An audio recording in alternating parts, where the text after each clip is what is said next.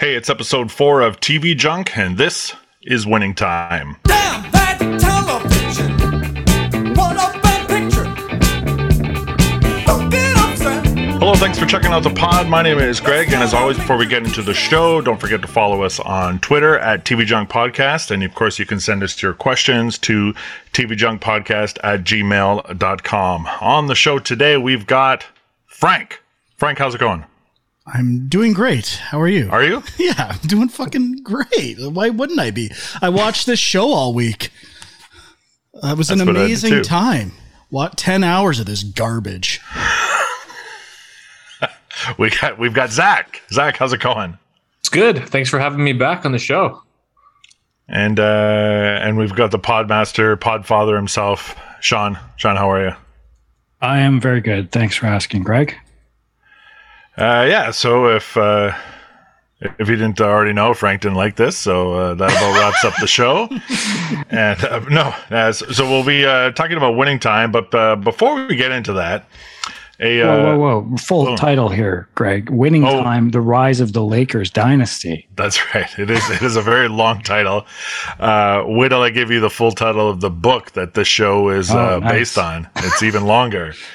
But before we get into talking about the show, a trailer dropped for a new Disney Plus series based on the Marvel Comics character of She-Hulk. She-Hulk, Attorney at Law is the name of the show. So, we're going to be doing all the Marvel Disney Plus shows on this podcast as they come out. And I thought it would be a good idea to discuss this trailer because it is making the internet talk. It's like the hottest thing in social media right now is this trailer. I mean, that's what it's designed to do. It's designed to make everyone online talk forever and help promote Disney. It's all about the impressions, the trending stories, whatever. What do people like? What don't they like? What should be edited out? What should be fixed up? What can Disney get from these fans? I have no idea what the word on the street is for She-Hulk, Attorney at Law. Mm-hmm. When I saw the title, I really liked the title. Attorney at Law, like getting to a law show. I'm like, okay, this is good. This is not what I was expecting. I think I'm in. Then I saw the trailer and I'm out. Like it looks bad. Like I can only assume the internet is going towards Sonic the Hedgehog type of hysteria. Like we need to change the look of the special effects. I mean, the show could be fine. I just thought, you're doing Hulk or anything related to the Hulk. Special effects are a big part, and the special effects looked atrocious, which is understandable because it's a TV show. Yeah. But like the CGI definitely looked awful. But it's got a pretty big budget, I mean, when people were putting up images from like some of the Pirates of the Caribbean movies from 15 years ago, and the special effects were better than that. It's like Disney's not really trying to save bucks on this. I mean, they're putting a lot of money into it, and the CGI looks awful. I saw a bunch of images from remember that show Reboot? Oh yeah, classic. Yeah. That there were a lot of comparisons to how that looked. Like it does look like a bad video game. Like there was a lot of the movement that She-Hulk was doing reminded me of. What was that? Didn't even ask Dax about it. The animation, it was noticeably bad. Yes.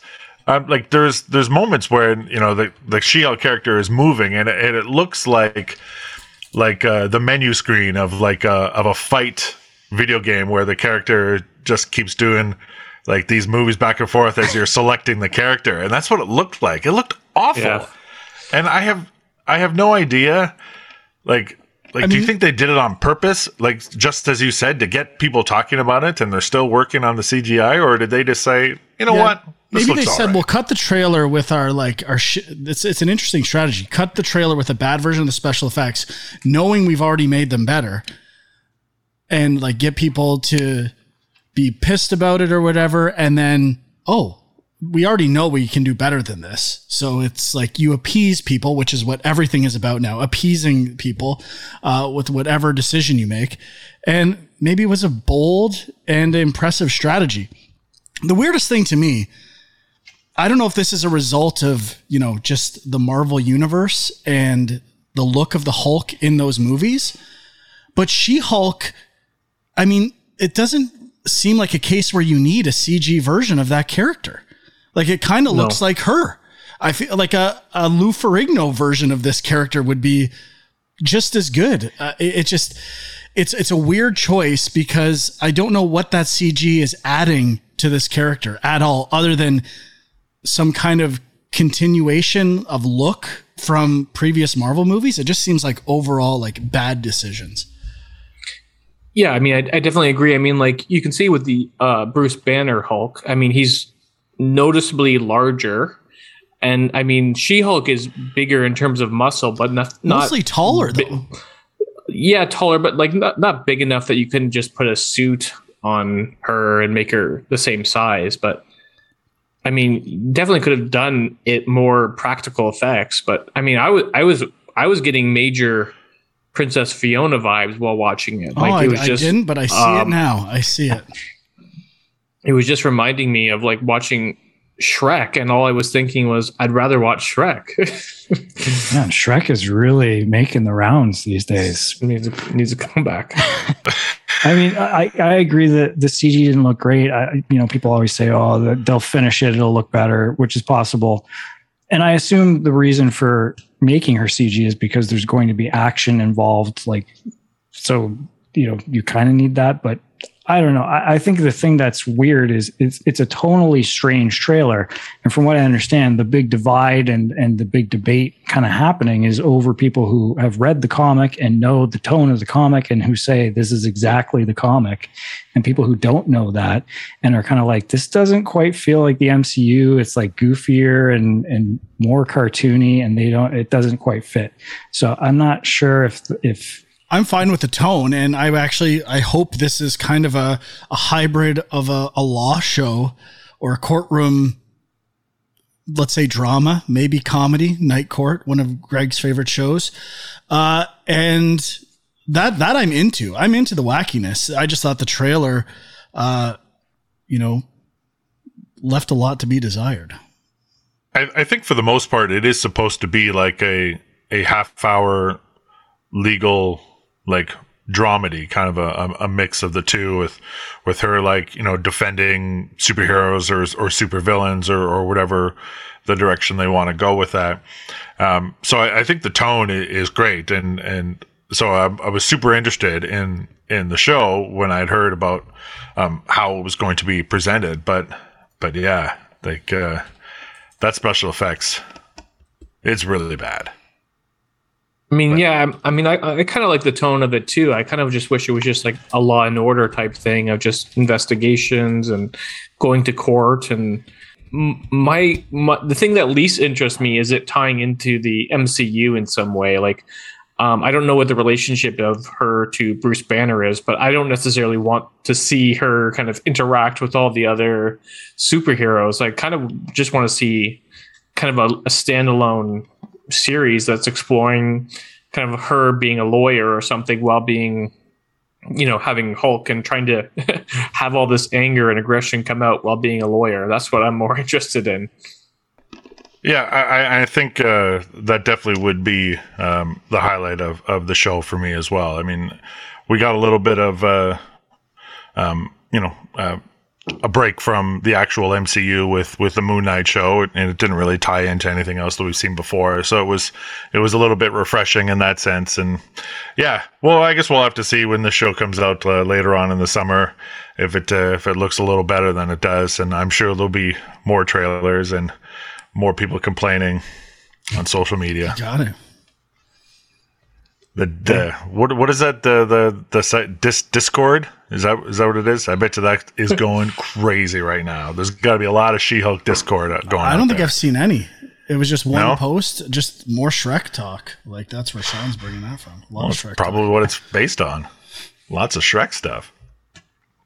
All right. So on this episode, we're talking Winning Time, the rise of the Lakers dynasty, starring John C. Reilly, Jason Clarke, Jason Segel, Quincy Isaiah, Sally Field, Gabby Hoffman, Adrian Brody, about 50 other people, directed by half a dozen people, including Adam McKay and Jonah Hill, executive produced by Adam McKay, written by Rodney Barnes and Max Borenstein, and based on the book Showtime, Magic, Kareem, Riley, and the Los Angeles Lakers dynasty of the 1980s, written by Jeff Pearlman. The book title, very long. The show title, very long. So I'm assuming this has already been renewed for a second season. It has. Okay, so... And I think it's worth mentioning, like, you are a Lakers fan. I am a Lakers fan. Lakers. A big Lakers fan. And, in the mid 80s was when I started watching the team and cheering for them. So this is kind of leading up to when I first started my fandom. But this show on HBO Max focuses solely on the 79-80 NBA season with the purchase of the team by Dr. Jerry Buss and the drafting of Magic Johnson, and the beginning of the rivalry with the beginning of the 80s rivalry with the Celtics with Bird and Magic, and a whole lot of other stuff happening in this 10-episode series. So, Frank, we'll start with you. What were your thoughts on Winning Time? Well, I'm generally not a fan of Adam McKay, so I was trying to get that out of my mind before I started watching it, but it's almost impossible to do, because I guess I would say I don't hate the show. There's some things I like. Number one, the casting. Like, I think the casting is really good, except for a few exceptions. And they are really close to those personalities. Most of the performers do an excellent job in the show. So I think, like, that works. And I think the structure works. Like, in my head, I thought this was a single, like, miniseries, not a recurring show. But I think the idea of having it, like, based on each season of that dynasty could work. And I think, like, this being one season and kind of following that season along is an interesting structure for a show. But I mean, with Adam McKay stuff, I don't know who's responsible for the overall aesthetic and style of the show. I assume it's mostly him. And he, like a lot of directors, they do the first episode and set a bit of a style guide for the show. I absolutely loathe his aesthetic in every way possible. Aside from the gimmicks, we'll step aside from the gimmicks, but just Succession and The Big Short, like the crash zooms and like just awkward framing of things to kind of create this, anxiety within the frame, I guess. It is awful. I don't know who likes it. I don't know what purpose it serves. It's just obnoxious. It's kind of the way I talk about Steven Spielberg switching to, like, this clearly defined style with Janusz Kaminski around Saving Private Ryan. Like, it feels like such a forced aesthetic. Like, I need people to know this is an Adam McKay movie, and I'm going to come up with these ideas for the sake of coming up with these ideas that really don't add much to the show. They distract, and unless you like it, it's awful. I loathe his aesthetic. And this show compounds those ideas. It's got video, and like film footage. And of course you got to put the bar on the side and all the grain. And it's just, I don't understand the purpose of it. Maybe someone here has some ideas on how that helps the show or a feeling it evokes. For me, it just seems like a gimmick, and I absolutely hate it. And I think that really shines through. And I think episode 8, maybe 9, there's a montage in a game that is one of the most poorly edited things I've ever seen, especially in a sports movie or show. It is like literally a millisecond of frames going back and forth. There is zero continuity. It is awful, the editing in that sequence. I wish I would have made a specific note. But generally, the aesthetic of the show, I truly dislike. The writing is hit and miss for me, but mostly miss. And I think getting down to Adam McKay, I know we're going to talk about how accurate it is. It is completely inaccurate. I don't think that's the biggest sin of the show, But with all Adam McKay stuff, everything about the show is forced, and it just breathes contempt and like judgment. That's all I get from Adam McKay stuff. It is so disconnected from the world. I just see a contempt for everyone in the world. And that goes back to Vice and The Big Short. And I don't know who he thinks he is. Like, does he think he's perfect? Like, it's like, you could give, I think even Kareem Abdul-Jabbar, I read his article about the show, and he kind of said, like, it's boring ultimately, which I kind of agree with, and other people's criticisms of the show of characters not being that well-rounded or feeling like real people, I totally get that. But it definitely comes from a place, typically for me, of judgment. It's putting judgment on all these people, and you weren't even there to judge them. Like, it feels like a weird time to judge people.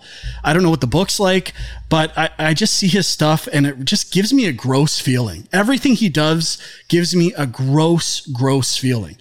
And the fact that I didn't mind the show, to me, is a testament to the performers and the idea. Like, it's kind of watchable. I can get past the Adam McKay stuff.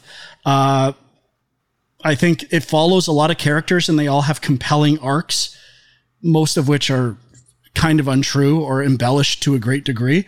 But I understand, you're making an entertaining show.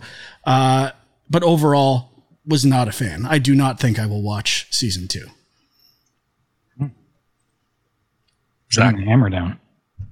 I kind of agree with Frank. Like, you kind of said a lot of what I would say too.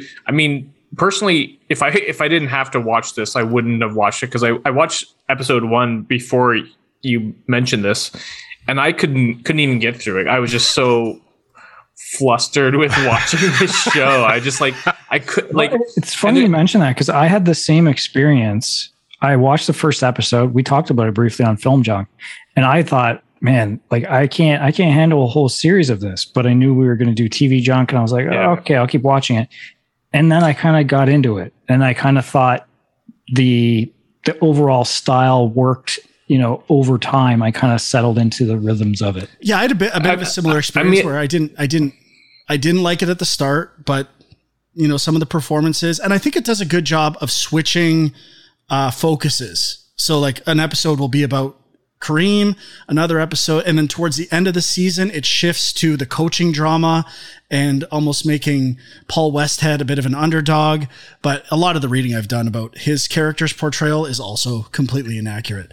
So, it's interesting in terms of structure, but like the Jerry Buss factor, I think John C. Reilly is good and well cast as Jerry Buss, but that character is almost peripheral. They're kind of like the focal point of the show to start, but they don't really change. It's the characters around that character that seem to have the writing done for them.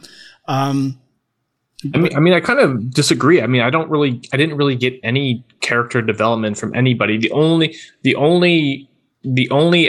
person that I think that had any development was Kareem Abdul-Jabbar, and like his episode when it goes back. Yeah. And kind of just describe some of his journey and his kind of religious and political perspective. And I think that added a huge amount to it. And I would say I think that's episode 4 or 5 in the series when you kind of go back into depth. And I would say like the first 3 episodes, like on one, stylistically, it's so nauseating. You kind of become immune to it after a while, because it's just like, you have to kind of like block it out, because it's just so like in your face all the time. That I kind of like, I really did not get into it, like maybe until the episode with Kareem, which I think is episode 5. Is it 5? Yeah, I just want to mention, I agree. And I think all the Kareem stuff, I think the most impactful moments, again, are surrounding him at the end of the series with the Spencer Haywood stuff, the MVP trophy, his injury. Like, he's the best part of the show, and he's played by Solomon Hughes. And I think it's like the best, and it's subtle. Part of that is just Kareem's, like, his persona in real life and emulating that. But I think that character is like also a breath of fresh air in the way they talk compared to everyone else. And for sure. Well, I mean, I think it's also that he's the only one where you get any character depth, where you see some sort of background. Like even Jerry Buss, it's like, how did you get your money? What's your backstory? We don't even find out that he has 2 sons until like episode 9, and then they appear. And I'm like, where is this coming from? We have like nothing about this guy other than that he apparently likes to party. And I mean, the problem too is with Magic Johnson too. He's so one note that it becomes his scenes, I think, are the worst because they're just so bland and boring that it's like you're just watching a guy who's just generally happy and there's nothing else there. The only moments where you kind of see some sort of like actual character or anything personality towards Magic is when he's kind of interacting with Kareem kind of near the end, and they're both talking about their kind of different racial experiences, and it's only that kind of aspect to it. But like everything else with him is just so kind of bland and like never goes anywhere. It's just him partying, him playing basketball, even his relationship with Cookie and other women, like. And on top of that, like there's a one scene where he has sex with a woman, and they reuse that scene at least 4 or 5 times, and it's like, how uninspired is this that you have to re-edit the same scene over and over again to highlight this? And like it's just like it's so poorly edited, it's so poorly told for me. Like there's just not enough. Like the reason it's so boring, I think, is because there's just not enough material for 10 hours of material that like I couldn't tell you anything about Magic Johnson from this. I can't tell you anything about his personality other than that he plays basketball and he's a really happy-go-lucky guy. Like that's the entirety of his personality. But like there's something else there, I think, that worth exploring that the show doesn't even really want to go anywhere with. Yeah, I get that, but I think the writing is also mostly extremely bad. And in the first episode, a couple of examples are the one party that Magic goes to, and the guy working the door says whites only. Oh yeah. Like no, like, okay, the theme of the party is people have to wear white. I understand the show is really pushing a racism angle, but no one would say that. Like, that's not how if you were hosting one of those parties or allowing people to enter, why would you say whites only? You would say you need to be wearing white or something like that. Like, it is such a weird, like, addition. We already get those elements from the show. It's very heavy handed with that stuff. So like to add another layer, like it just, I don't know. It just felt really lazy to me. And then in that same episode at the very end, they like, you know, have Magic Johnson get lost in the forum. So he goes on the court and, you know, like he's talking to himself like, oh, Magic steals the ball, wins the game. But like, he would never do that. He won a national championship. He tried to negotiate for the second highest salary in the NBA. This person is already confident. They would never be like hyping themselves up in like, they've played on it in a stadium this big. They Call Me Magic documentary series, he says he was super nervous going into his first season of the NBA. Well, you can be nervous, or you could just say that in a documentary. But at least in the perspective of the show, he is negotiating to be the second highest paid player on the team, possibly in the league. That is a bit of confidence. If there's anything that this show portrays as Magic having confidence, I don't see any sense of this being a nervous person. So for him he won the national championship the year before in a stadium that was that big, filled with fans.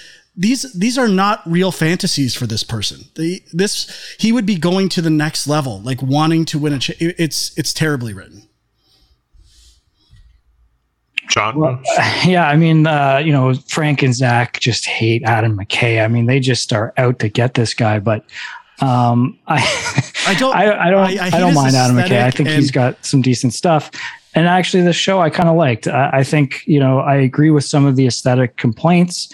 But as I said, I kind of got into some of the stuff, and it's interesting. It just occurred to me, we're talking about Tony Scott stuff on Film Junk recently. The aesthetic of this show is very similar to late Tony Scott, where it's kind of like, using all these different kind of mediums and like this sort of collage-y Frank, you gonna allow this style. No, I mean that's part of the problem with Adam McKay's style, because it really kind of came out with, I think, The Big Short, right? And even when it happened in there, it was like, this already feels stale.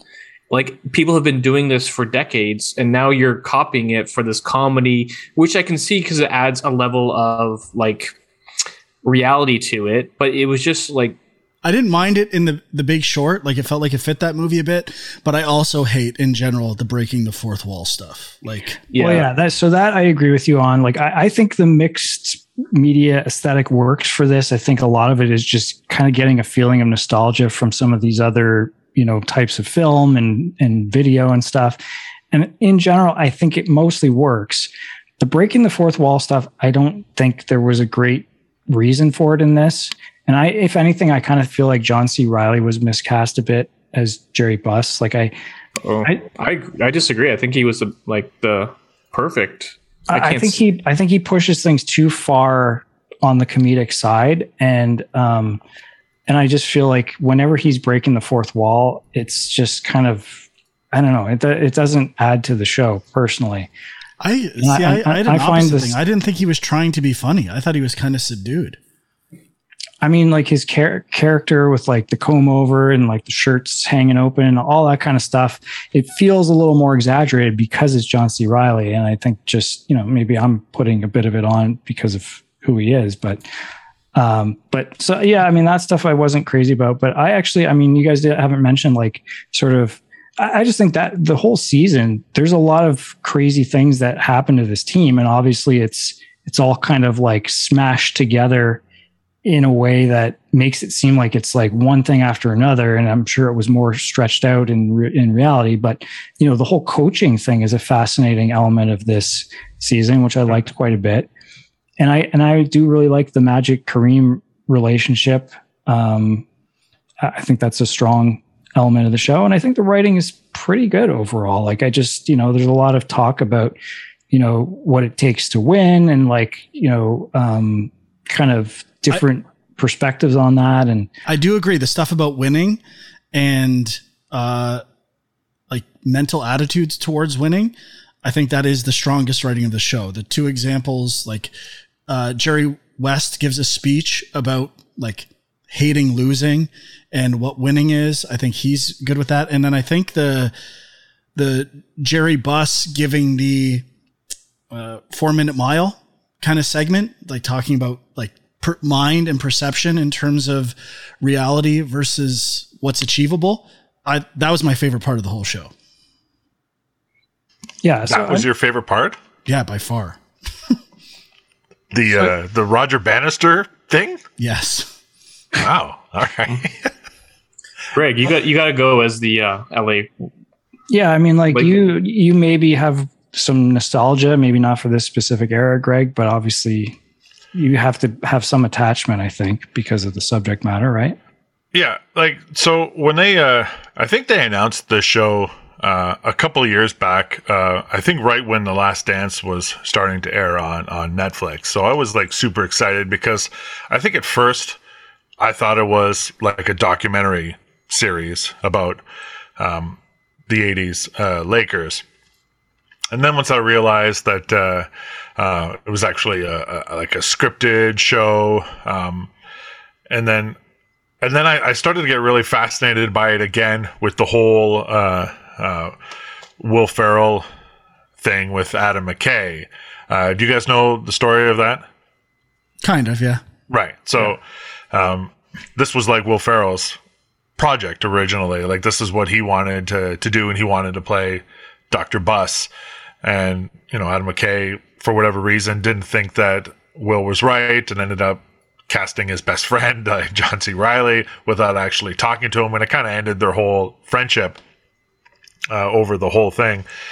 And so then I was interested in watching the show. And so after the first episode, I kind of sat back and I thought, I fucking hate this.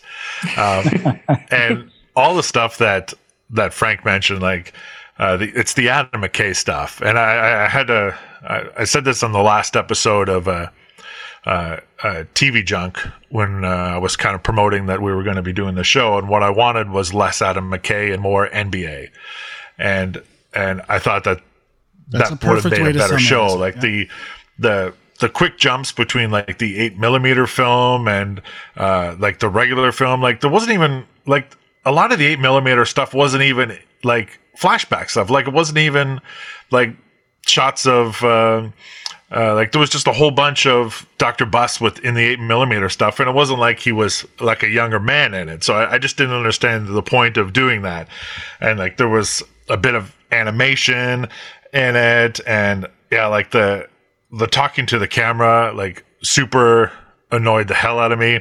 There was one like egregious moment when Dr. Bus finds out that his mother is going to die, and the doctor says that there's not much that they can really do about it, and he throws a fit in his office and he smashes like the camera like as if it was like a documentary. And I was like, get the fuck out of here with this garbage, this hack McKay.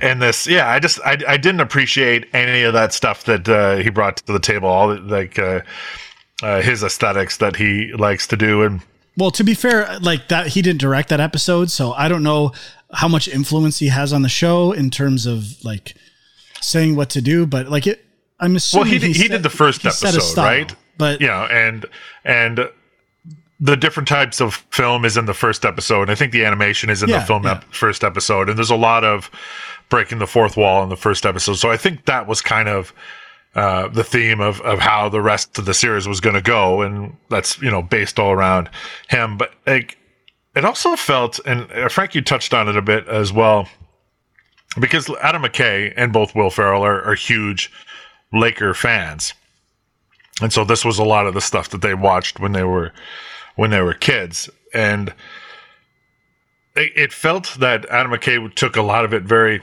personally. Like you could tell the people in the organization at the time and now who he respected or respects and who he doesn't like, because like, he really was doing a lot of picking and choosing on who was getting portrayed well and who was getting portrayed very poorly. Well, can I ask you a quick follow-up question to that? Have you read the book?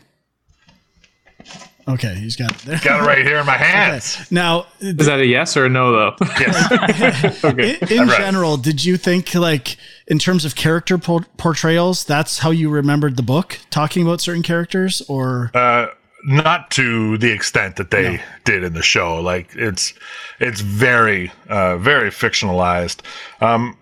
Like, yes, like Jerry West had a hard time letting go. And yeah, he was, he was a guy that was always overseeing everything, like couldn't be away. Right. And he struggled with, and I think that they actually made a point of saying this in the actual show, where like towards the end, he hated being there, but he couldn't not be there. And so like he did have that struggle, but like this show made him out like he was like fucking Yosemite Sam, like just this crazy, loud, lunatic. Well, that's what's weird is like in the first episode, he almost comes off like such a prick that you almost assume he's kind of like a villain of sorts. And then they try to like slightly personalize him or kind of make you have some sympathy with him later when he kind of goes into some of his backstory with his family and stuff. But I was like, it's just like weird portrayals like this. Like, I think the problem with Adam McKay is that everyone goes to these extremes all the time. It's constant. The way he ends any scene, it's like Saturday Night Live, I guess. Yeah. The only way to end a scene is just smash. Someone yells and smashes everything. And that's like every single scene. It becomes like nauseating. But sorry, Greg. But the Jerry West thing, I think it probably is a misrepresentation of him, but I thought Jason Clarke was really good. And like, I actually find him funny in the show. Like, I find anger funny. Like when people get really angry, it's very comedic to me. And I think it's intended to be comedic in the show to some degree, like especially by the end of the show where he's just tossing MF this, F this, like it's a comical anger. So, I mean, I didn't mind it in terms of entertainment value, but I can't imagine anyone behaving like that. This is another thought I had with this show. I don't know what you guys think.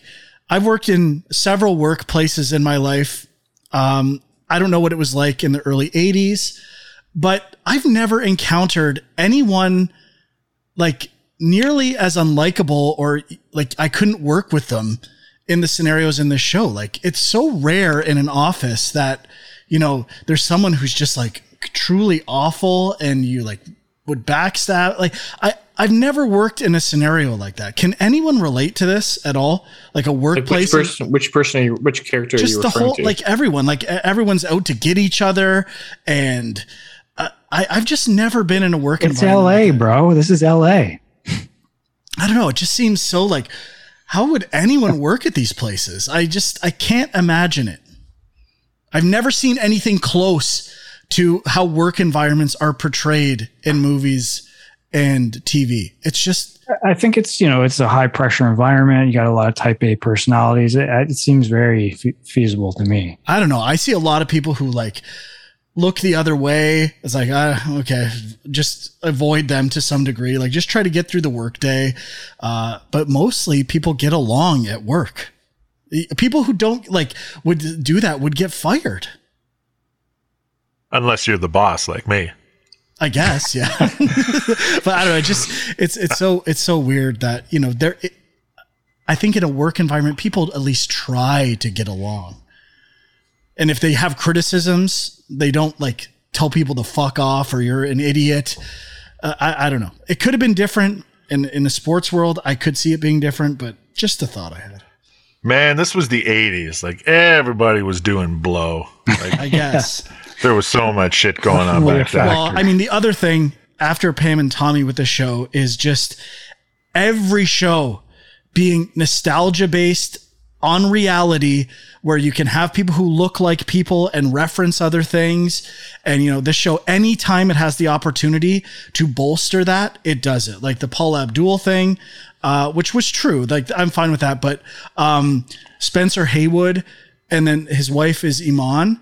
And then it's like future Mrs. Bowie. What does that matter to any of this? It's just like, we want to tell you, connect this to everything that's ever been popular. Like, that has no relevance on this show at all. I know who Iman is already. I don't need this show to tell me. So just on that real quick, because I knew this part of the conversation was going to come up because it's been happening a lot. There's so many shows like this that are sort of like biopics, but they have like a slight comedic angle to them. And it's a lot of like, oh, look who we got to play this famous person. But I think a lot of this, so I got two shows that I think have brought us to this point. And I think the first one is Mad Men, which was a lot of like going back, you know, a few decades and saying, okay, look at how much has changed, but kind of having a little bit of a satirical edge to it. Some things have changed, some things haven't. And then I think the other one is American Crime Story with the People versus O.J. Simpson. That is definitely, I could see huge. I mean, I can kind of see the Mad Men in terms of here, because it does have a bit of like, oh, this was the 80s and this is how things were back in this time period. And there's a bit of like that kind of aspect to the film. And it's really kind of about this kind of end of an era, so to speak, of that kind of like old traditional basketball style players and like management. And then the new kind of group of like modern basketball players and management. There is that aspect of it too. I definitely do agree that there's like American Crime Story, like the People versus OJ, is definitely kind of part of this. But you know, I think that all of the ones after that have all had this kind of slightly campy vibe, or this kind of slightly trash TV vibe that they're going. I mean, American Crime Story did a little bit. I think that was in there. It was very melodramatic and really kind of playing that up. But like everything since then is just like, we want to be trash TV. Yes, it's tabloid culture. We want to do prestige TV, but of a trash TV story. And it's just like, it's so cheap and it's so uninteresting, because it's just like, how low can we go? And like, I kind of like the idea of doing a show about real events. And the only thing I like about the movie that I thought was funny about this was how some people, they don't even try to make them look like them at all. They just they look like kind of a made-for-TV version of somebody where they look nothing like the characters. They have on these really terrible wigs. They look really like garbage versions of themselves. Like I'm thinking of like Phil Knight, for example, when he shows up, it looks nothing like the guy. It just has this terrible wig on. Like I like that idea, but it's like it doesn't want to be like that trashy. It wants to be somewhere in between. It wants to like hit every kind of index of being like prestige TV and having real drama and real issues. But then it wants to be like, oh, we're just gonna have like nonstop sex scenes and basketball, and you know, it's just kind of like a mix of everything. But I think the part with like I think you're spot on, and it's not just trash, it's tabloid. It's like the TMZ-ification of all media. And it's an excuse to bring up stories or gossip about people that might have been true or not, get people talking about it in like trashy ways. Did this actually happen? Is that like, you can picture, I Googled some stuff like that. I Googled the schedule and the results of games to see if that was accurate, which it is not at all. Except I have to tell you, I watched the one game with against the Celtics at one point too, and I was like, this has nothing to do with what actually happened in the show. Like, well, okay, the time when I Googled it is the road trip at Christmas in the show. Yes, that's what that road trip did not happen at Christmas at all. It happened January 5th to 11th, I think. They beat Detroit. In the show, they lose to Detroit. They beat Detroit. They beat Boston for sure. I can't remember what the result is in the show, but it is a completely accurate inaccurate representation of what happened on that road trip. They phrase it with like, oh, it's your first road trip, Magic. Well, he's gone to road games before. Like, okay, this time there was 5 in a row. Sure. Like, what's the difference between going on 2 and 5? Not that big of a deal. Either way, like they use it to say they can go for Christmas dinner at his parents'. Christmas was long gone. Christmas was 2 weeks over by the time this happened. It's all like just framing writing devices that are completely inaccurate. Also, the drama that builds there with the coaches that, we're on a losing streak. If we don't win this one, we're done. I think the Lakers were 30-15 or 30-12 when they started that road trip. There was no jeopardy at all of any of that stuff. Yeah, but when I was watching the TV show, it kind of dealt with the kind of Boston series game a lot, like and really played that up about how the reffing was really terrible. And so I kind of looked on YouTube afterwards to see if I could find clips, and I found like the whole game is on YouTube. So yeah. I watched the shortened version of the game, but I was like, this has not like the ending of the game was not similar at all. And looking at Sterling Hayward, who like in the show. Spencer Hayward. He's benched until like the last quarter. No, he plays the whole game, and he's like one of the highest scorers. All the stuff on the team in the game. Aside from caricatures of people, the way they were behind the scenes, like Paul Westhead is not like this useless coach that didn't know what he was doing the whole time. The speeches and stuff, like in the last.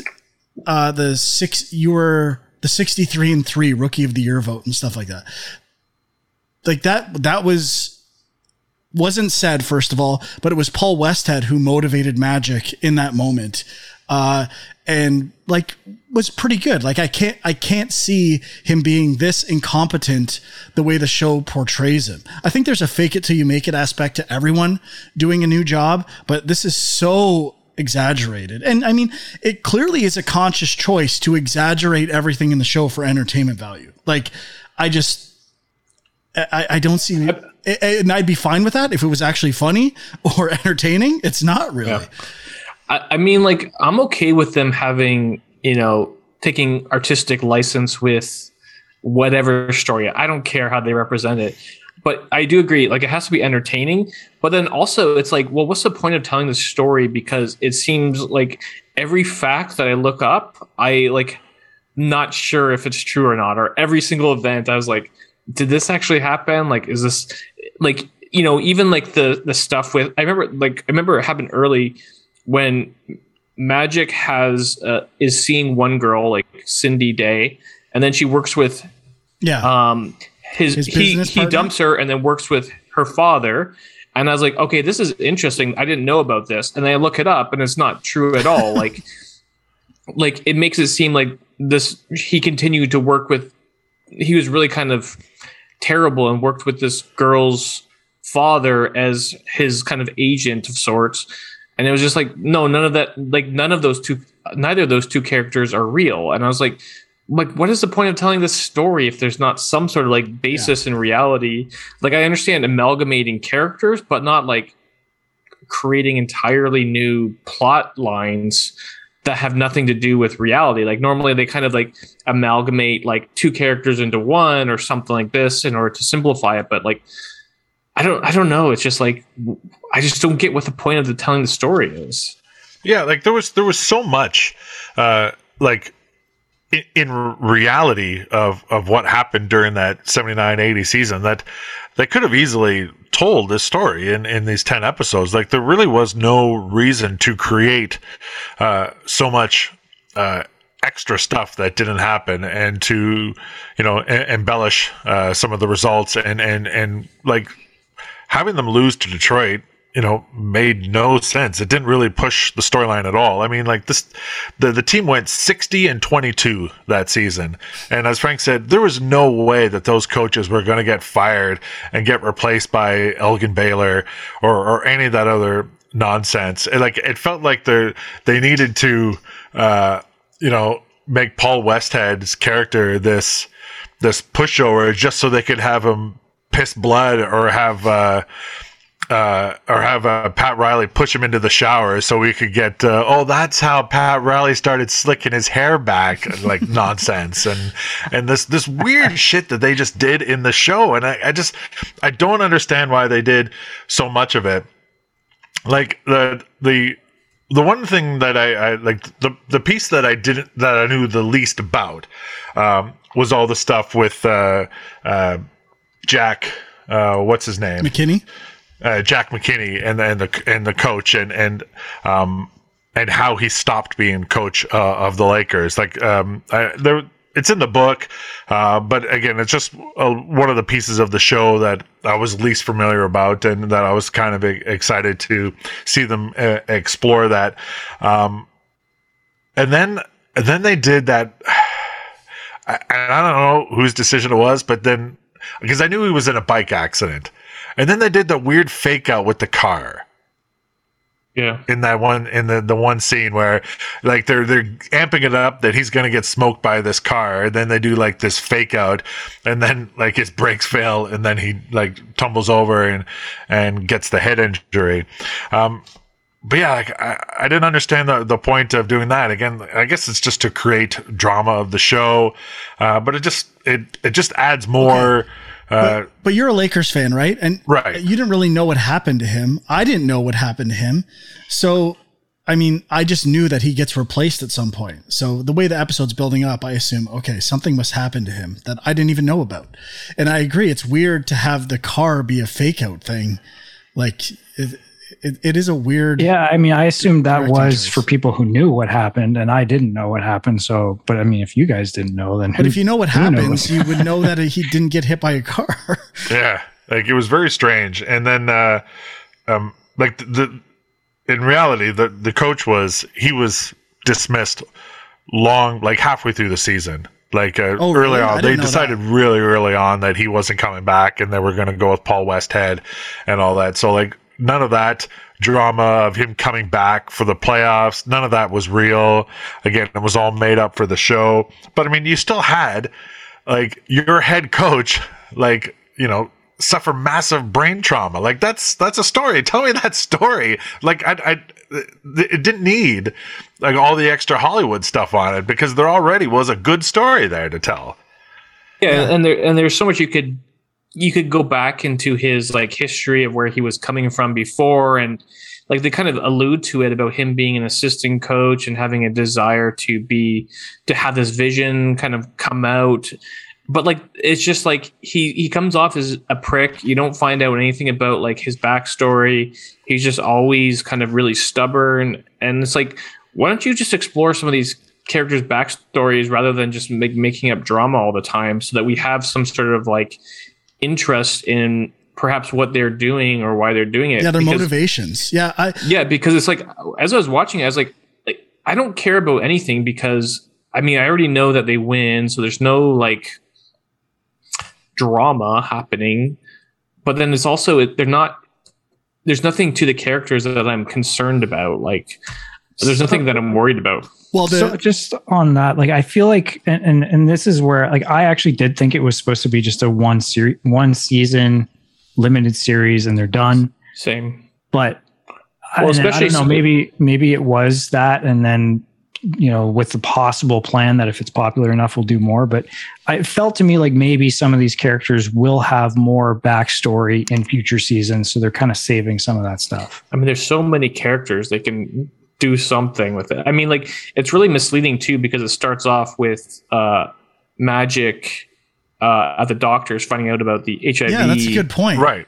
That's why I thought it was going to be like a big. Great. So it starts off with that has a press like his announcement after that too, right?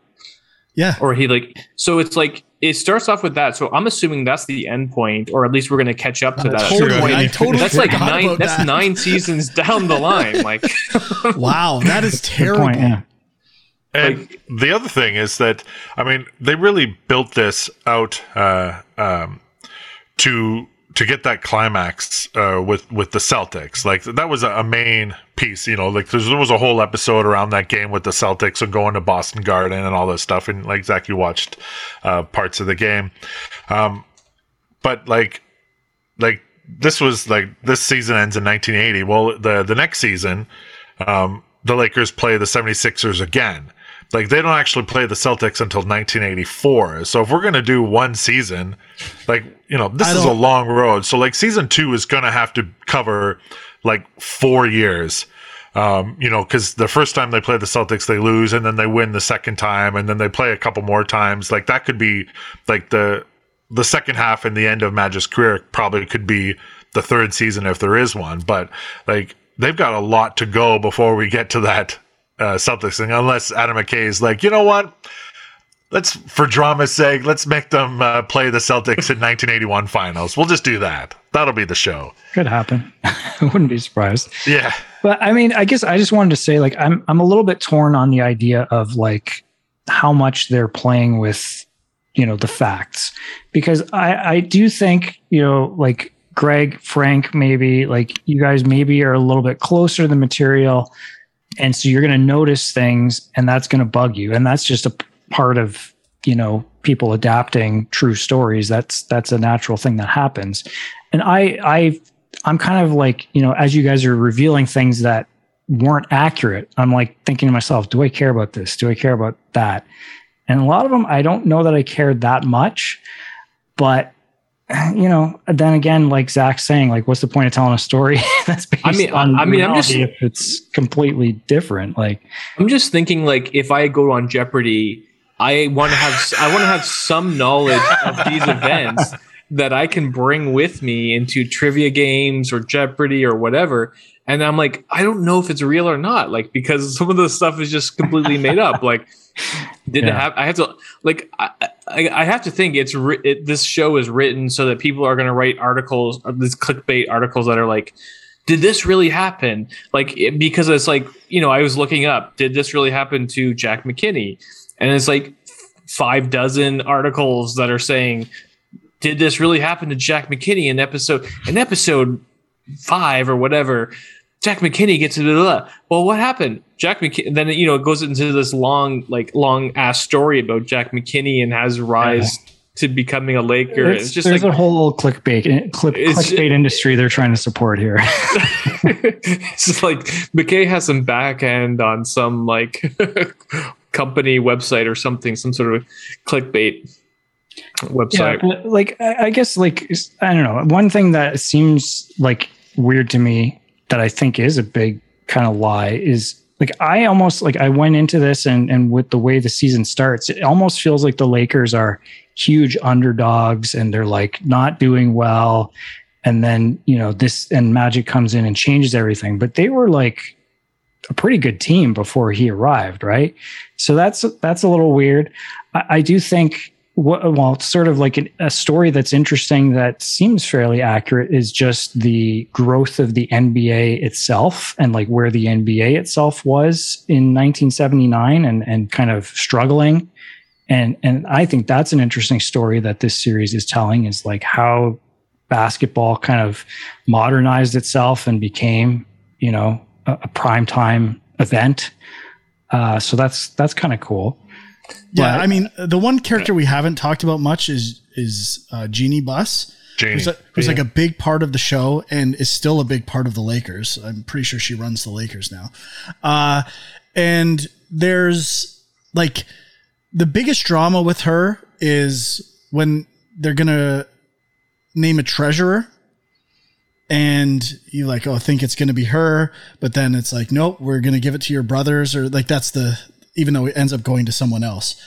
And like, it's kind of effective, but Jeannie Buss, I think, was 17 or 18 when all this was happening. Like, it doesn't seem like it's that.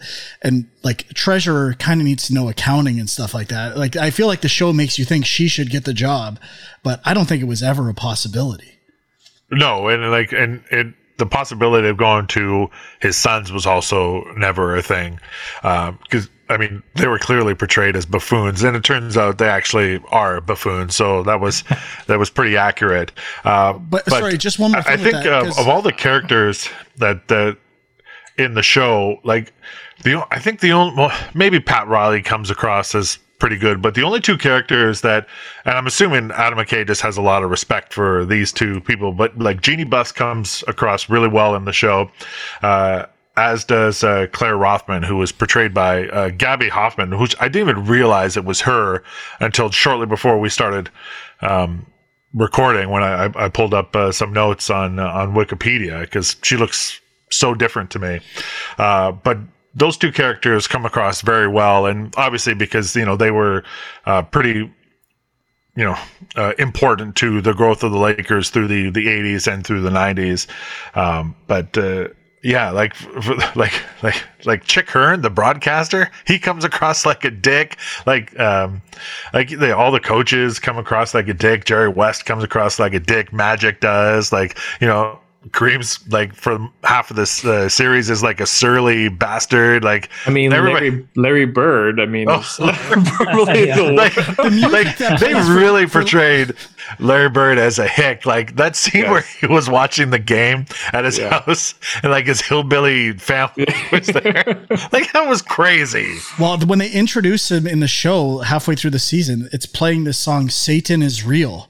Like that, like it's really setting this up to be like, wow, this guy's Satan in this show. He's the worst.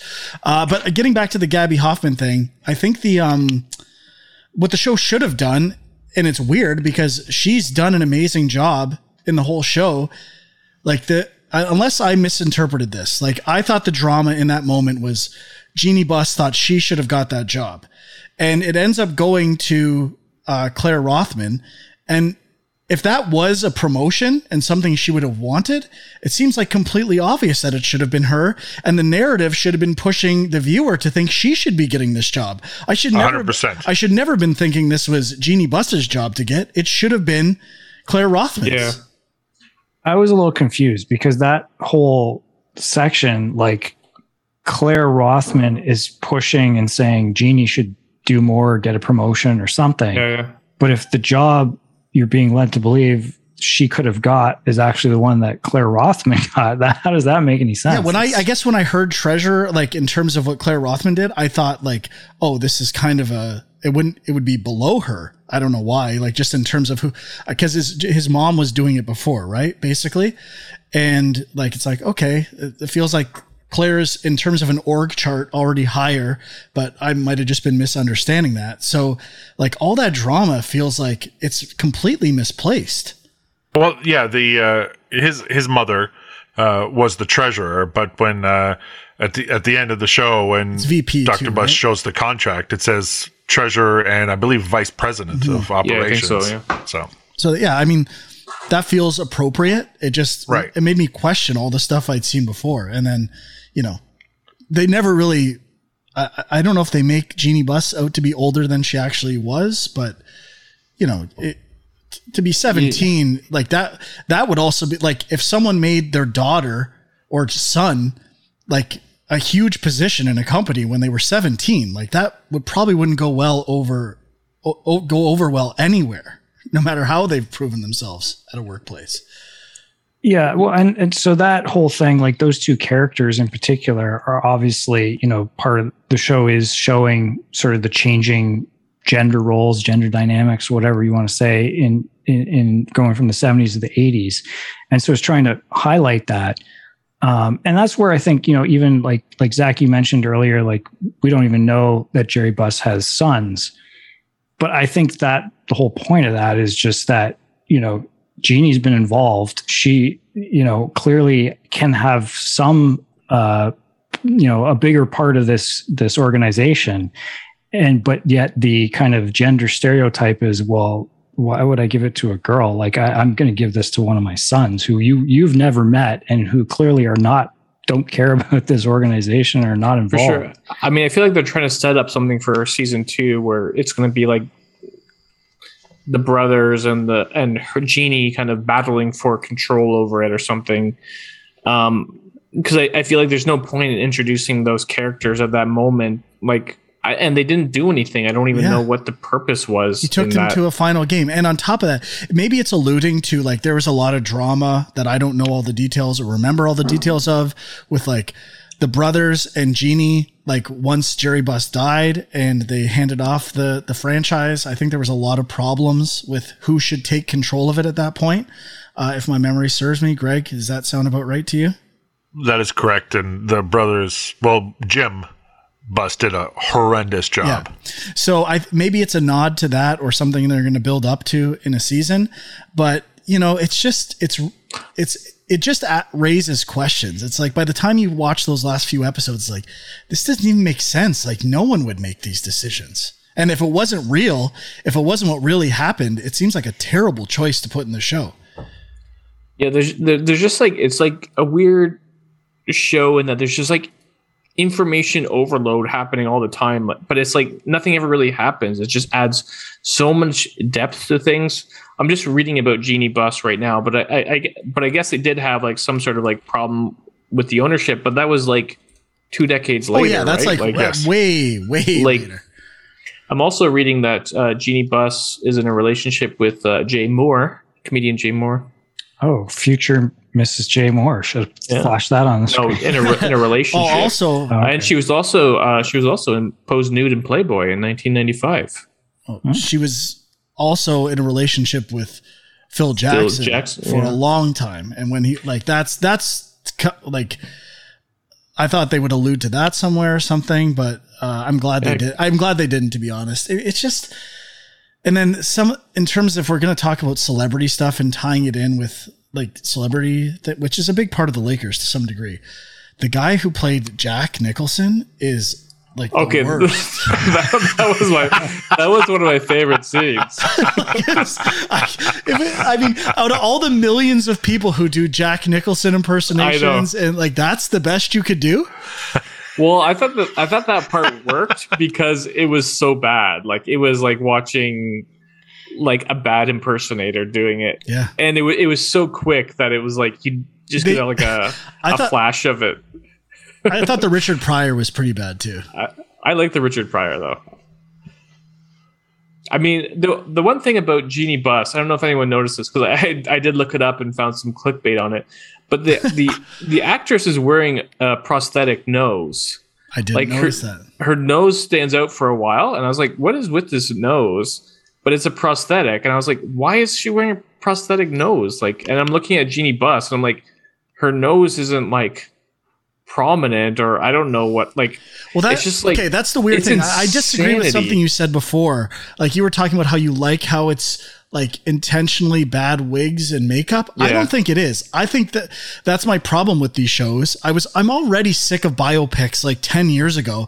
And now these shows are 10-hour biopics, like lazy biopic cliches of like, it's more important that people look like who they're playing than actually do a good job of playing them.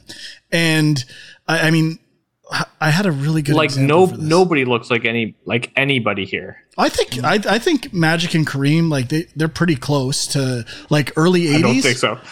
Pat Riley looks nothing like. Yes, it does. He just looks older. It's pretty close. If you slick back, like once they slick back Adrian Brody's hair, I think it's going to be pretty close. I think it's closer than you're saying. I think they actually do a pretty good job of the likeness stuff. But even Jerry Buss, I think, is a pretty close likeness. I'm assuming they gave. Like, does John C. Reilly have blue eyes? Like, I kept looking at, like, something's off here, and I assume it's contacts. I think he's wearing contact lenses or something. Okay, so, like, this adherence to looking as much as they can like people, even in Pammy and Tom, like, I actually call it Pammy and Tom genuinely now. It's not even, I used to force it. Now it's just what I call that show in my brain. But, like, CGing abs and breasts and all, like, it's such a weird direction to go for these shows. Like, it's so important that we're going to use special effects budget. It's kind of gross to me. I genuinely loathe it. You know what the craziest representation of a famous person in the show was that brief clip of Milton Berle at the NBA awards banquet, and he told a joke. They cast a guy that, like, didn't even resemble him remotely, nor did he even do like an actual impression. Like, it was very odd. Yeah. The one that is kind of close to me in terms of personality and performance was the young David Stern. I thought that was pretty good too. If you look at a little slimmer than young David Stern, but he kind of captured, like, he had dark hair and a mustache then. I thought, and he kind of talked like David Stern. I thought he did a pretty good job. What do you think about at the end where they kind of portrayed Magic as stealing the MVP trophy? Yes, yeah, so that's fake, right? Entirely? Pretty fake. I never heard that. That's not in the book either. So yeah, I looked it up. It said they were going to give it to Kareem, but he wasn't there, and maybe a TV thing. They were pressured into giving it to Magic, but I don't think there was anything where they called Kareem and said, "Hey, you're getting it. Be ready on the phone." And then all of a sudden, nope, sorry. and the way it's told by David Stern, it's not even like believable. It's just like, oh yeah, we just want to give it to you. I mean, I think they're trying to make David Stern look like the kind of forward-thinking kind of, I don't know, exec who's like concerned with trying to modernize NBA and is like, but like, I don't know. It was just like the way he says it is just like, oh yeah, he's not here. We're going to call him, but I don't know, you're here. So why don't we give it to you? And I was like, what? I don't know. The one thing I was going to say that was really weird to me was Kareem Abdul-Jabbar. When they do a younger version of him, like they did a different actor for like someone like when he was like 5 years younger or something. Like the guy without the beard and right, yeah, it looked completely different. Yeah, it was like, I'm like, is it just that you guys are so lazy that you don't want this guy to cut his hair? You don't want the difficulty of having to film the same actor with a shaved beard, that you're just going to hire another actor, even though you're virtually the same age at that point. Like, it was just like really like this show is so lazy in so many ways. Like it's, yeah. The laziest thing that I hated the most in the show is Jack McKinney, when he's like starting to get it and he's looking at his play card with the key and he's drawing arrows, and all of a sudden the arrows start animating around his head, and then he's floating off of his chair like he's in this. It was so that they can have a line later in the episode about like keeping your feet on the ground. I'm literally, those two moments are there for that, and it is sad. Like I would laugh at the arrows going around his head, like visualizing these plays, but then the added element of him being floating out of his chair is so lame to me. I can't even believe how bad that is. Like, what is with the reviews of this? Like that it's like 84% on Rotten Tomatoes. And I'm just like, when I watched the first episode, I was like, this is atrocious. Like, what is people the reviews do not want to criticize anything anymore. Everything is positive now. Like, it's like, yeah, it might not be the best show. Like I bet every review is like, you know, there's flaws with the show, but overall, it's watchable and not bad. Like that's every review now. There is no discerning taste or opinions from anyone anymore. Comedy is dead. 84 is pretty low for TV on Rotten Tomatoes. True. Comedy is dead. Criticism is certainly dead. Yeah, for sure. I mean, journalism is dead. And so basically all these reviews are basically press releases that are rewritten press releases that are just like, Adam McKay's wacky style is really on fire here. Like, it's just like, I mean, everything I've heard about the show is just like, oh yeah, they look a lot like those people. Oh yeah, I remember this. It's member berries. Everything in culture now is member berries from South Park. It's like, I remember that. I know who that is. Oh, that's who that is. Oh, I remember that. Oh yeah, I've heard of that person before. That's all that matters. It's so sad that this is what we've come to. I don't think that's what it is. I think it's like all these biopics. It's because they've completely run out of ideas and they just have to recycle stories.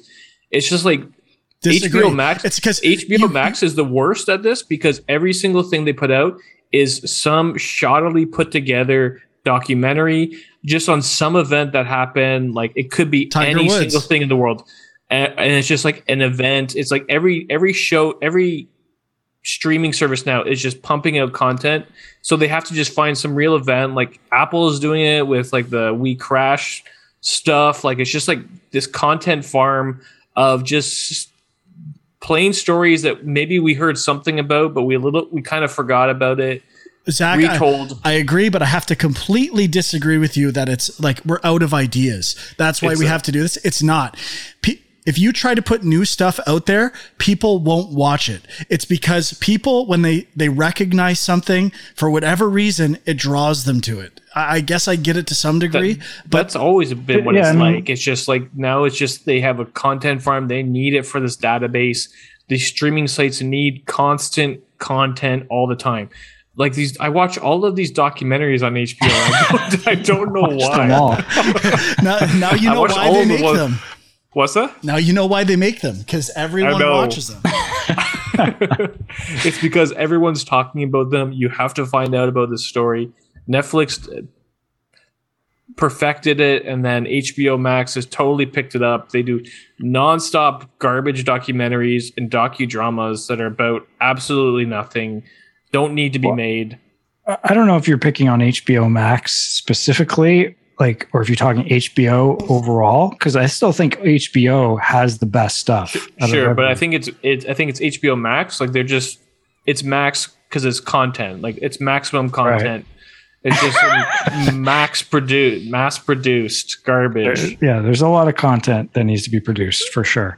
And no one talks about these shows. I think the biopic stuff though is it is a version of like a franchise or, you know, IP, because it's names that people recognize. And I think it works nicely with this idea of prestige TV, because you can attract big name actors who are like, oh yeah, I'd love to play this well-known icon.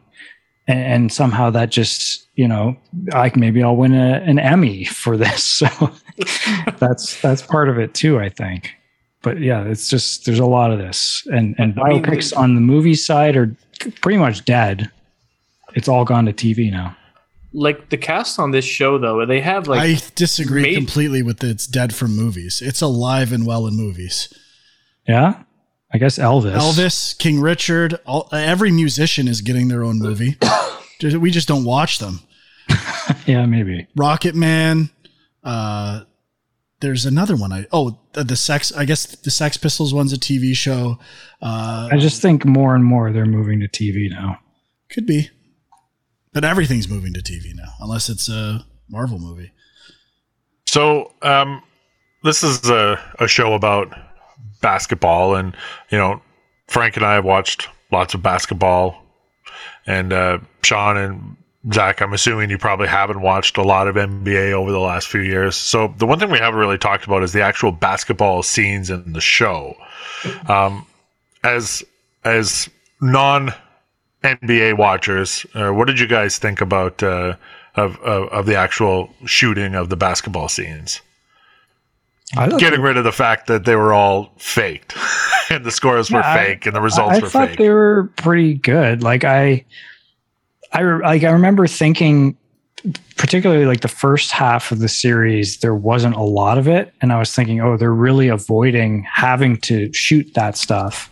But I thought like the final episode in particular, I thought that stuff was shot pretty well. And it looked realistic, looked like the actors were pulling off moves. And I thought the editing was actually pretty solid for the most part.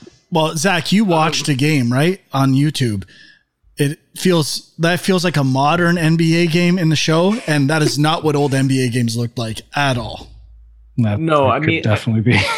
I would definitely have to disagree with Sean on how it looks good. I mean, first of all, I have to say part of the problem is Crave TV. Everything looks like garbage. Like the streaming service we have in Canada looks like trash, so everything looks a little bit garbage. But definitely not 4K.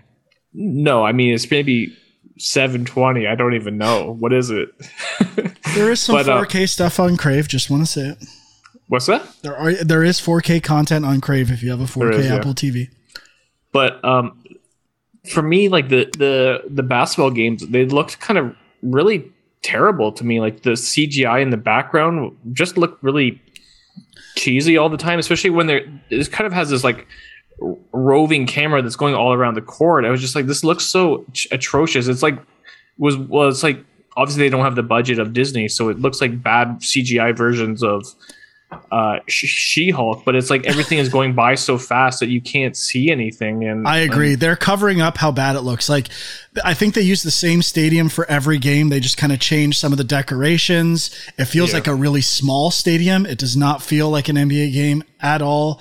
The action, they cut around constantly. You barely even see more than 2 seconds of a play. I think the actual game footage and recreating NBA basketball is awful, like borderline awful for sure. And the only thing they like, okay, I grew up, I did watch a lot of basketball. I was a big Lakers fan. I was a big Magic fan. I remember having the Lakers starter pullover jacket throughout. Nice. Had it all through grade school.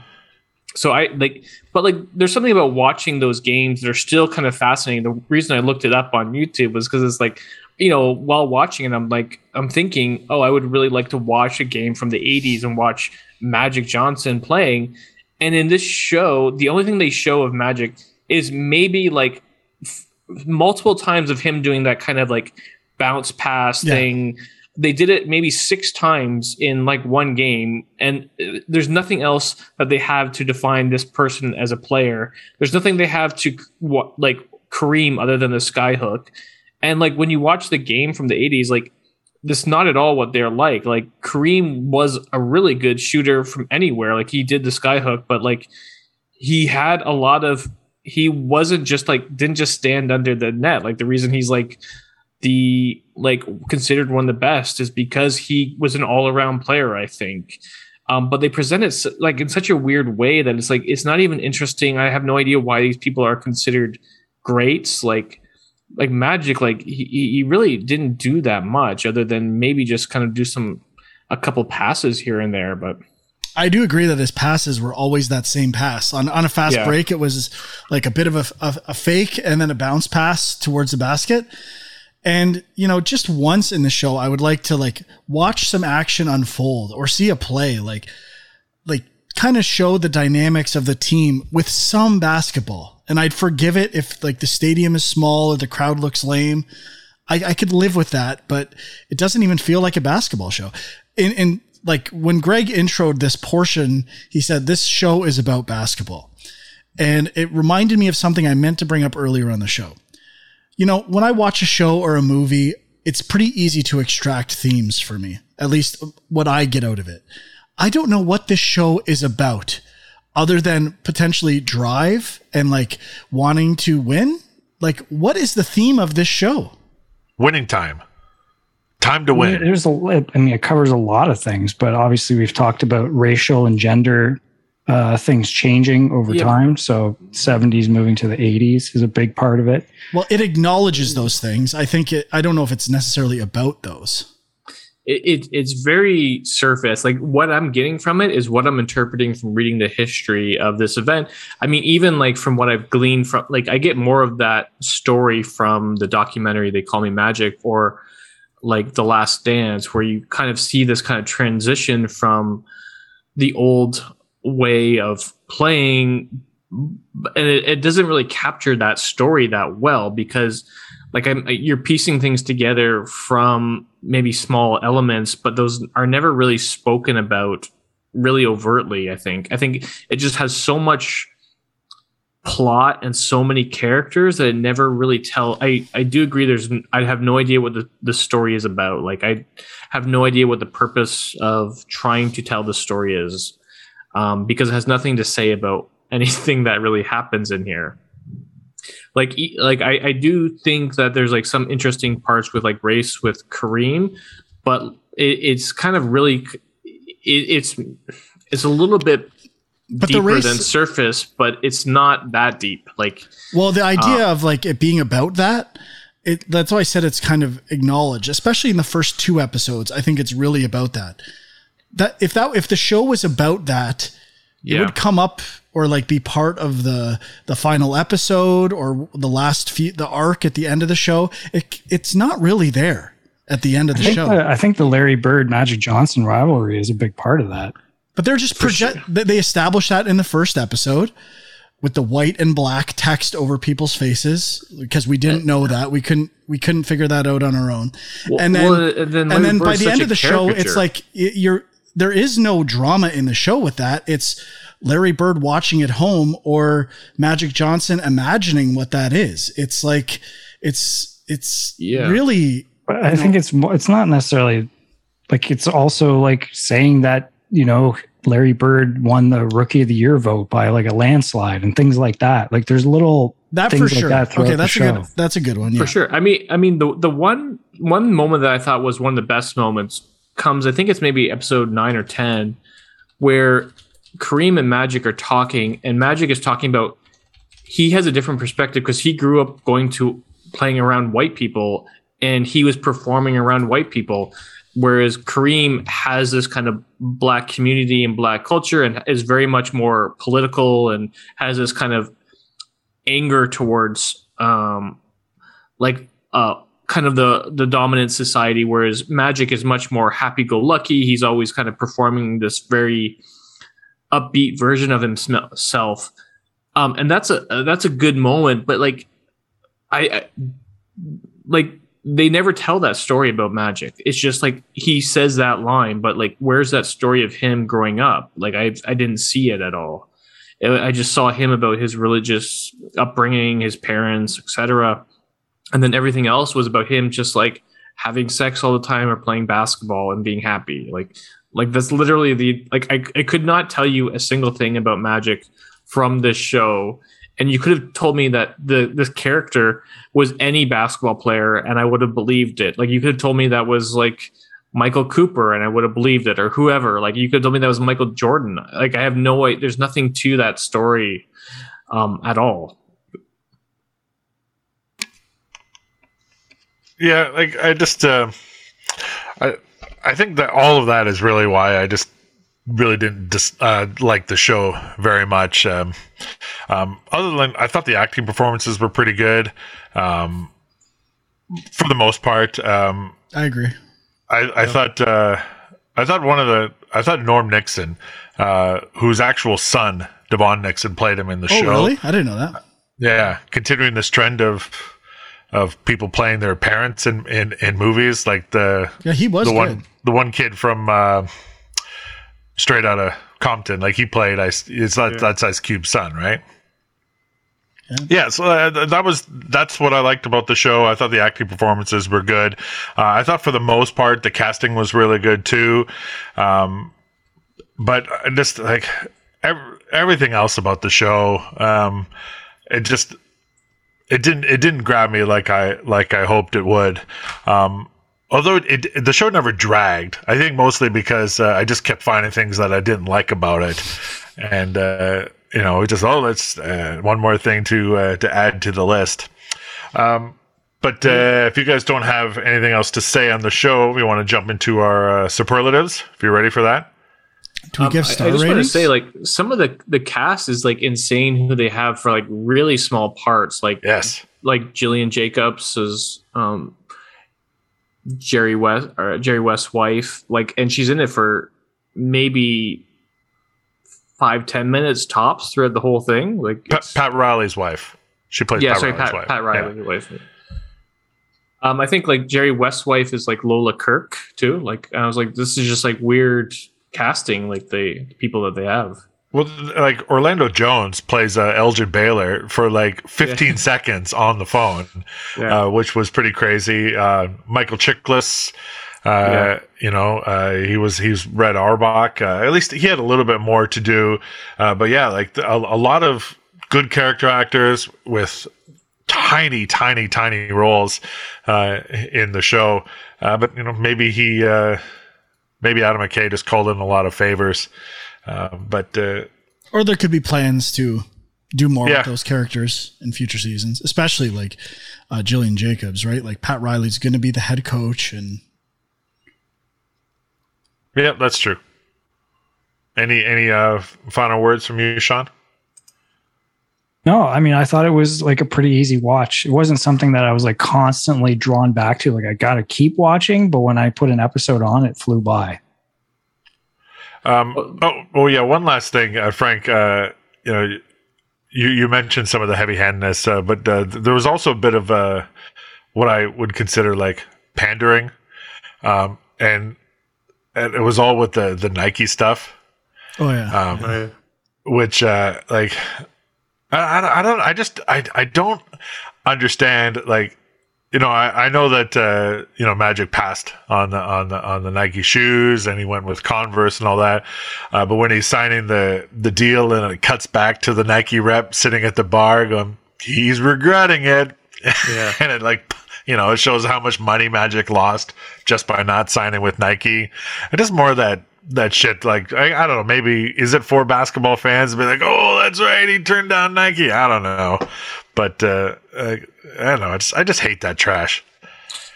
I think that ties into what Frank was talking about with Adam McKay's style, like where it's he just like always has this kind of elitist stance towards people, or just kind of looks down on the characters a lot. Like it's like that moment was thrown in there just to be like, oh, Magic was so stupid he didn't even understand like how he could have been like a billionaire from this. Or I mean, I feel like a lot of his style now is like we're going to look at a historical moment and look at how dumb the people were that they didn't have foresight to understand what this could have been. Like, even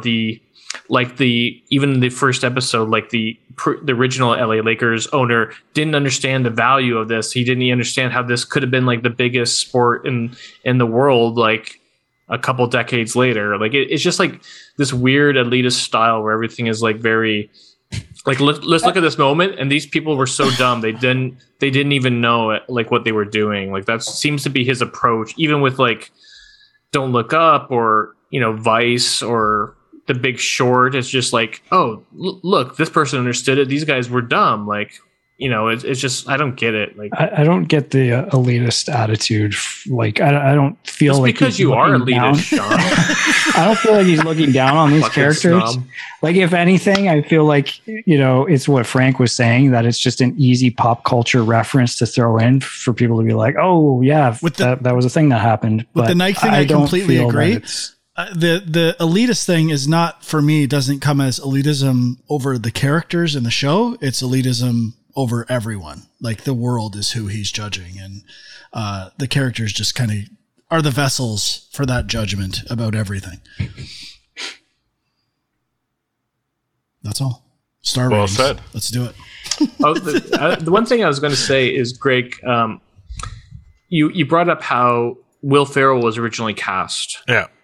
I was just reading it, but originally, I guess Adam McKay had originally had Michael Shannon in the role of Jerry Buss. Right, that's true. Yes, and yes. then Michael Shannon kind of backed out for creative differences, and then I think then John C. Reilly came in.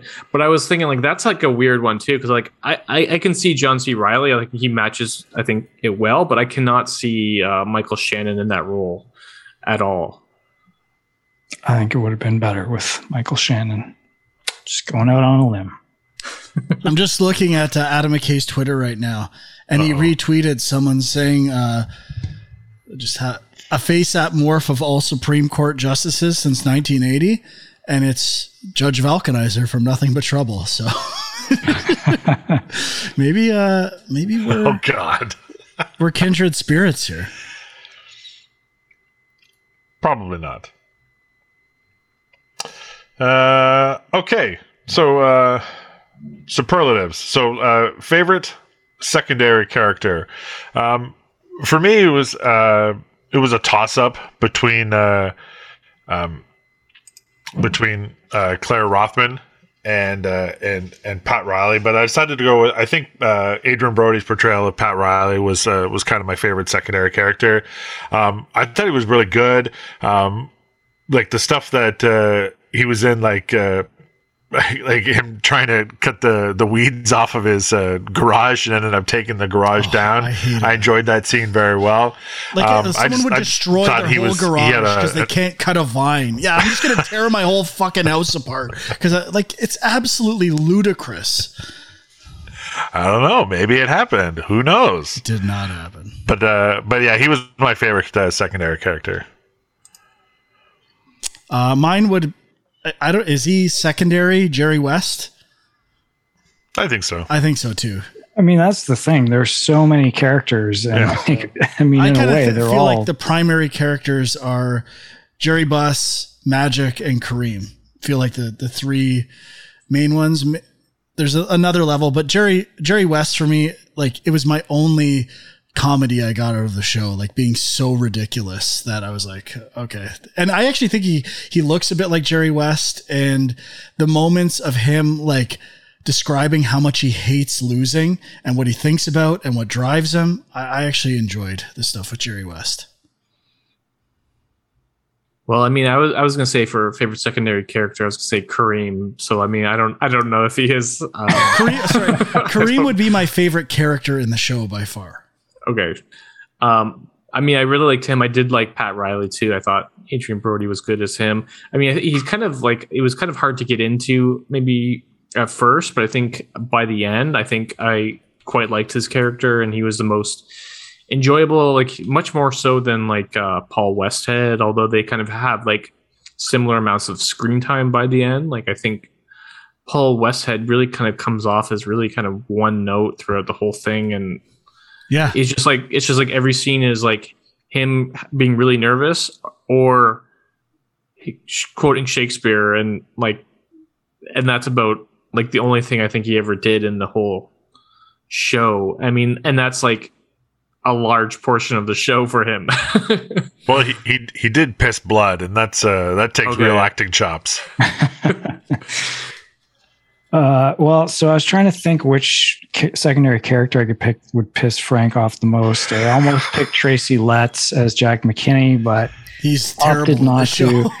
Almost picked Sean Patrick Small as Larry Bird just because I think it's funny how trashy they made him. But ultimately, I'm going with Jason Clarke as Jerry West. Yes. I know people think that, this show doesn't portray him in a great light, but I agree with Frank. I thought he was kind of a nice bit of comic relief. And I think he also has the element of he's just super obsessed with winning, doing everything it takes to win, to the point where it's like it ruins his personal life. And he's kind of like got emotional problems. I kind of like that.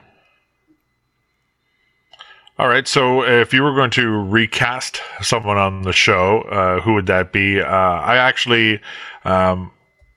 would have liked to have seen Will Ferrell's performance as Dr. Jerry Buss. I think that would have made the show even more insane than it already is, and they might have actually turned it more into a comedy. I agree. Instead of an actual dramatization. I think it might have matched where the show actually goes a bit more, or where some of the performances go. I think that would be, I would love to see that too. Mine would be recasting Jack Nicholson with literally anyone on the planet. Take anyone. I think that was like one of my favorite. That's one of my top 5 moments. Is that? I mean, I didn't. I don't know if it's the actor or just the material, but I didn't really get into Magic's character, the actor. I don't know. I would have recast him. I don't know who I would recast him with. But I just kind of felt like there was a bit of like I could have used a bit more depth there. I also kind of like the idea of Michael Shannon, but I would see him playing like Paul Westhead. I think that would be more interesting. Like I think he could bring in something there. Well, I'm recasting John C. Reilly as well. As you know, I just started looking at pictures of Jerry Buss, and first thought was Rip Torn. He's dead, so that wouldn't work. I thought you were going to. Do you mean Rip Taylor? What's that? Do you mean Rip Taylor? Oh. Yeah, like Jerry Buss looks like Rip Taylor. Yeah, that would be good too. Taylor, who's Rip Taylor? You know who Rip Taylor is? Rip Taylor would be really good. It's actually pretty good. Pick a Rip, any Rip. Change to Rip Taylor, but he the other look one a lot that like Jerry Buss. the other one that I thought looked like Jerry Buss. He's obviously way too old, but Stacy Keach. Oh yeah. Okay, yeah, I could see that. All right, for top 5 moments, as I said, like I didn't particularly enjoy this show too much, so this was a struggle. I tried to find 5 things that I just kind of reacted to, whether it was a laugh or whatever. So my top 5, my number 5 would be the bad Jack Nicholson, because I had a reaction to that. Number you 4 stole that from me, didn't you? No. Number 4 was the annoyed Kareem telling the kid from Airplane to fuck off. Which I'm glad you brought that up, because when I read Kareem's article in the comments section, Abrams Zucker commented with a full statement on saying like that did not happen. That is not what Kareem is like. I'm not surprised. My number 3 would be Jack McKinney eating shit, going head over his handlebars on the bike. I thought the filming of him flying over and then skidding along the pavement was actually pretty good. It was a good skid. It was a long. Yeah, it was a long skid. My number 2 would be the marketing meeting where they introduced Slam Duck, and I'm super disappointed that did not become a real thing. And actually, my number 1 is actually my favorite scene in the entire show. It was the conversation that Kareem had with Irvin Sr., where they were talking about Magic being too happy all the time and not being exposed to the same stuff that they were exposed to, and just like the story that Irvin Sr. told about growing up in Mississippi and, walking home, he saw a lot of strange fruit hanging from the trees. I thought that was actually a really good scene and good acting between those two. And I think that was my favorite scene in the whole show. It was actually the one thing that, brought some like real emotion out of me while watching it. For sure. Well, I mean, that's another moment where they have no subtlety at all. Like they had to flash a picture, right? Of like those like deaths. Like they have they can't have any subtlety. Like they have to like throw everything in your face. Like it's just. I mean, people know. I mean, should know what he's talking about, right? Like so, it was again heavy-handed, and poor choices in filmmaking, I guess, but I just thought that conversation between the two of them was really good.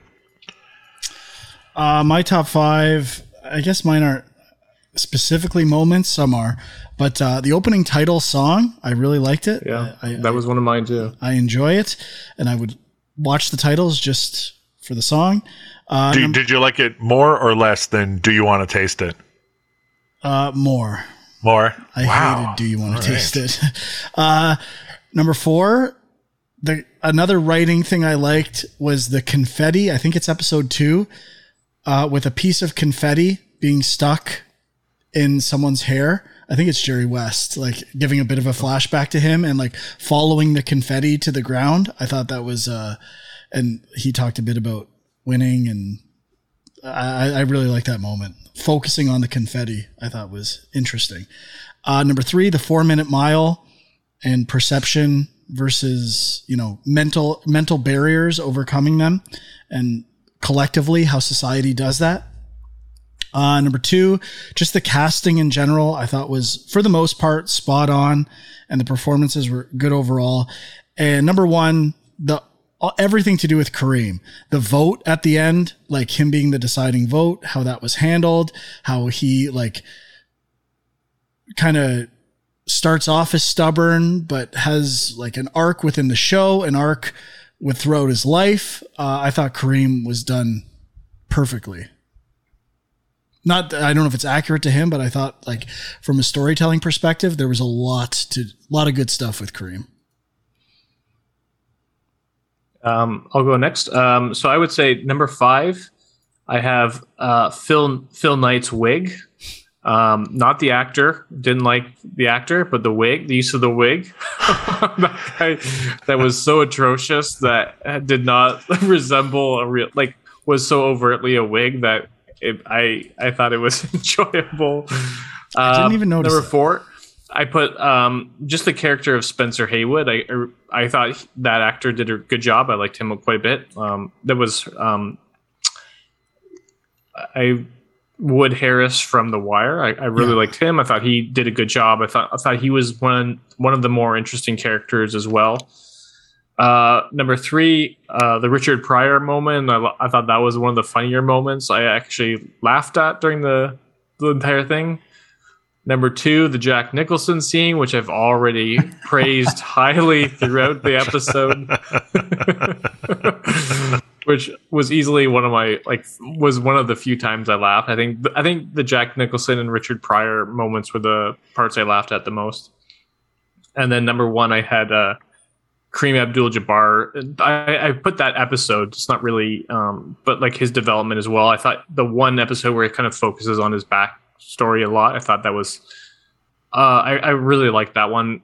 Like I said, because it was the only one that actually went into someone's history to tell something about their character, which I don't think a single episode did, other than maybe like Jerry West, like hinting that his parents were like his father was abusive or something like that. But yeah, there's a bit with Pat Riley's dad too, like the flashes in the mirror, but not a lot. Okay, mine are, more general things than moments, but number 5, just the ensemble cast. I think, a huge cast, and I think for the most part, a lot of them are very good. And, I think you could keep building out this show for a long time and playing with a lot of those characters, and there's some good stuff there. Number 4, the history of the NBA stuff in this show. Like I just, it's an era of the NBA I'm not very familiar with, and just kind of seeing it, even if maybe the Lakers aren't underdogs, the NBA itself is kind of an underdog. And that's kind of a cool sub story throughout the show. Number 3, the score / soundtrack. I don't actually know how much of it is score and how much of it is soundtrack, but I generally liked a lot of the music, including the opening theme, as you guys mentioned. Number 2, the editing and cinematography. I think this defines the show. I think they went aggressive on it, and I think it did turn me off initially, but I kind of got into it, and I think it works for the most part. I think they're experimenting with stuff, and I think it's pretty cool. Sean, are you just doing that to troll us right now, or are you just? It's how I feel. Somebody had to say it. Somebody had to defend Mr. McKay, the auteur of our time. He's trying to do it for retweets and. So what was number 1? Number 1, the Magic and Kareem relationship.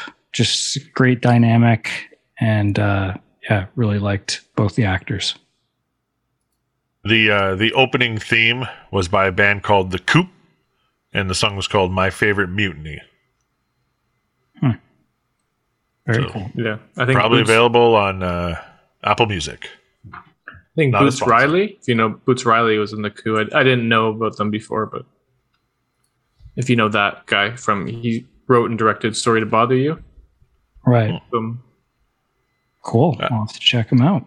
So, Sean, what would you rank winning time, the rise of the Lakers dynasty out of 5? I'm giving it a 3.5. You guys are Zach? haters. Talk about it. I probably gave it 2. I mean, I didn't hate it. I hated it to start, but then by the end, I was just generally indifferent to it. Maybe it kind of won me over, or maybe I just became immune to it and was just plowing through it as quickly as I could. But I mean, I can't say like it just washed over me. I can understand what Sean's talking about. I agree. Just let it go. 100% with Zach. It is a 2 out of 5 for me. I would also give it a 2. I give it 1 star for the casting and 1 star for the performances. So 2 out of 5 for winning time for me. So I don't know. Sean, you're the defender, so be proud of that. If I got to do it, I got to do it. That's right. He's just that's definitely riding the critical wave here. That's true. It's you're right. It's all done for clicks. So thanks for coming on to the show, guys. Sean, where can people find you on social media? Film Junk on Twitter and filmjunk.com, linktree.com/filmjunk, whatever it is, one of those. And you want to plug the Patreon while you're here? Sure. Patreon.com/filmjunk.